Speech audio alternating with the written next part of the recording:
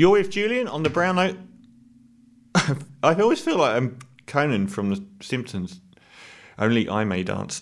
A couple of weeks ago, this is a follow-up to Scott Morrison's vaccination vacation piece, which I did a few weeks back, where I pointed out that it was entirely his fault by not securing enough vaccines and by a terrible rollout and being a man of incredible lack of leadership or insight, and how things were going to get much worse in this country, and that it would last for much longer because we wouldn't have enough of the population vaccinated, so we keep having lockdowns. Here we are, and Sydney has a lockdown. If you're listening live, we've been in lockdown now for about 4 days. First Greater Sydney lockdown for an entire year. This is, of course, on the cards. We've been riding our luck with COVID so much.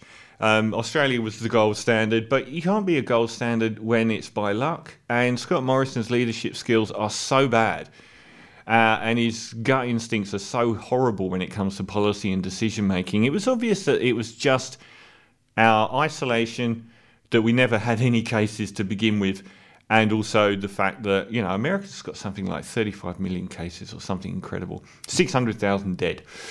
So we never had that, and also we have very strong state leadership. So he didn't do anything to get us there, but having a really incompetent person at the wheel, sooner or later, the direction you're heading is going to be a problem.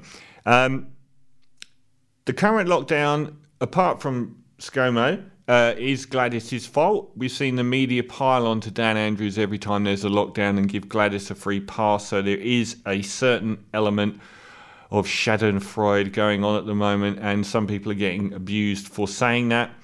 But she did actually say that we don't go into lockdown in Sydney because, we're better than that a few weeks ago. Oh dear, that was silly, wasn't it? Or words to that effect. But as far as I saw, the case being made a couple of weeks ago was it's different to Victoria because we know where all the cases are. There aren't any random cases coming through. Then random cases started coming through over a week ago. So that seemed to be the tipping point into having a lockdown. And the expert opinion is that we've left it too late, and the 2 weeks that we've been given will probably be extended. But it's going to keep happening throughout the year. Now, Gladys has ridden her luck as well because she's got the press on her side no matter what she does. And she's not done terrible with COVID at all, but neither has Dan Andrews. Dan Andrews has done... Welcome back, Dan. I stand with Dan. He's been a magnificent leader, probably the best leader in the whole country, and has just been smashed by the media. He hasn't been up to his neck in $200 million corruption scandals or affairs scandals. Gladys has, but she's still a saint. That's another piece as well. Now, not having the vaccine in place or having quarantine facilities, dedicated quarantine facilities are the federal government's responsibility. And a lot of these cases are coming through our flawed hotel quarantine system that we've got in place. These are things that Scott Morrison never dealt with. He washed his hands of the whole thing. He has a very big hand in the aged care problems that we've been having. And instead of focusing on ways of dealing with things, his entire mode of operation is to focus on spin and the 24-hour news cycle. So he's been politicising what's been happening in Victoria and playing both sides of the fence by saying, we're going to be tough on COVID and the causes of COVID, and we will decide when COVID comes here and in what form it comes, while doing next to nothing. He just had a presser today and he just announced nothing because he hasn't really got anything and he hasn't changed any plans. The number one being getting more vaccines and improving the rollout, which is why we've got the worst to come. The reason we've got the worst to come is we have... so I'm just looking at I had the rates up. So it's the fact that we won't have enough of the population vaccinated to be able to open up fully like other countries have.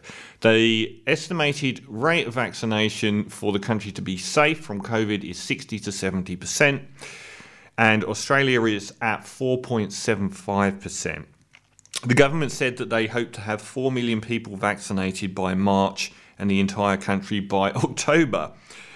At our current pace, roughly 784,000 doses a week, we can expect to reach the tipping point of 40 million doses by April next year.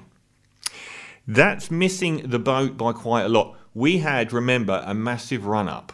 We didn't land in this with the kind of turmoil that Italy or the UK or America had, which was thousands of cases straight away, absolutely destroying everything.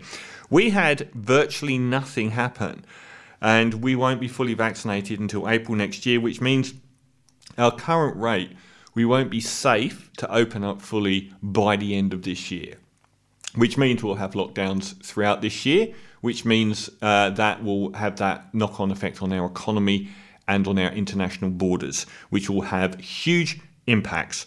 The Treasury says there should be no more after the end of this year. That's coming from the Treasury. Now, this is a best-case scenario at the moment, that we'll have a safe amount of people vaccinated by probably 7 months' time, if everything goes well. Americans can now visit. America had something like 36 million cases and 600,000 plus deaths, the worst in the world still. Americans can now go overseas. There are 90 countries where they can visit. The United States is finally inching towards normalcy after one of the worst coronavirus outbreaks in the world, with 33 million cases and 600,000 deaths. Indeed, the welcome mat that had been rolled up for Americans for much of 2020 is now back in place, and more than 90 countries have reopened to US tourists, including Iceland, which began allowing US travellers as of April, Greece in April, and Italy is now accepting US travellers without quarantine. If they travel on COVID-tested flights.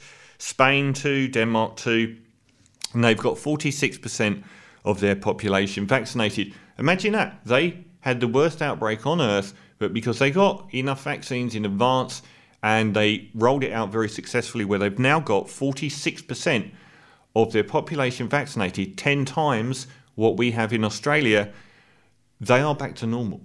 They can go on holiday overseas without going in quarantine. The UK, which has been in utter turmoil, one of the highest per capita rates in the developed world of deaths, they've got, 47% vaccinated. Our neighbours in New Zealand have got 8%, which is quite low, but they don't lock down. They've had hardly any lockdowns and hardly any cases at all. And we sit below Moldova, Bolivia and Laos on 4.75%. We're going to have the enormous economic impacts of the shutdowns, which will continue every time there's even a minor outbreak. The lack of tourism, the tourist dollar is one of the biggest in the world, and it's opening up for regions like Europe and America, but not here. Not people coming to here or travelling from here.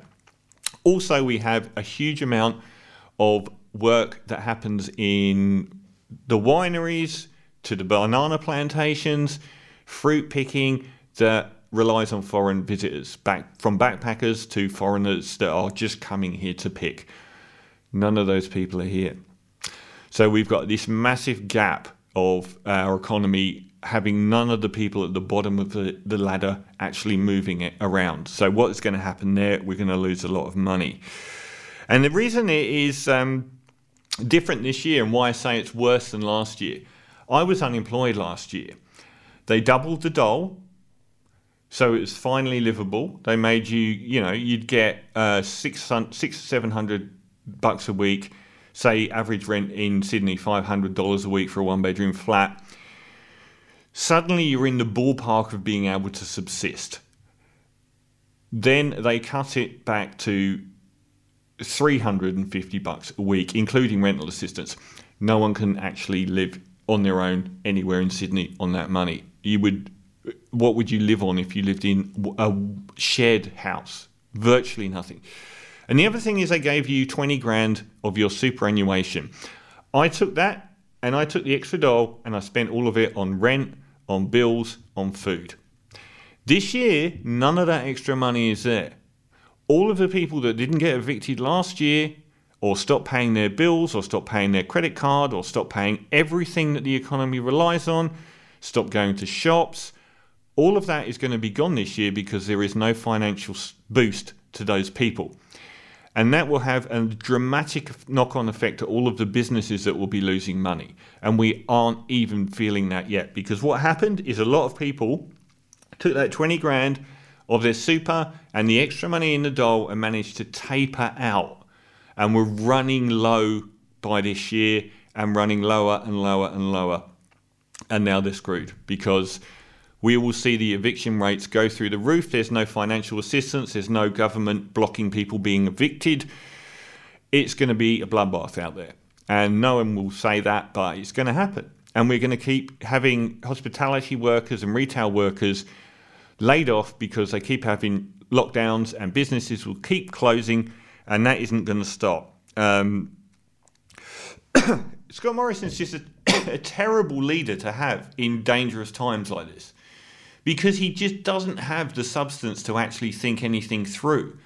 He doesn't even see the problem. He sees the front cover of newspapers, how he can hold a stubby better, how he can wear his footy shirt better, how he can talk about the family like he's something off of an American sitcom. And we need very definite Dan Andrews style decision making and strength, and we just don't have it at the top. He failed in the advanced planning despite having almost nothing else to deal with.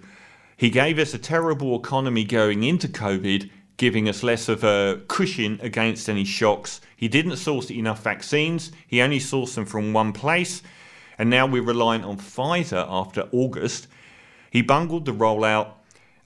He bungled the places where you could actually stay outside of the hotel quarantine system, no dedicated quarantine facilities.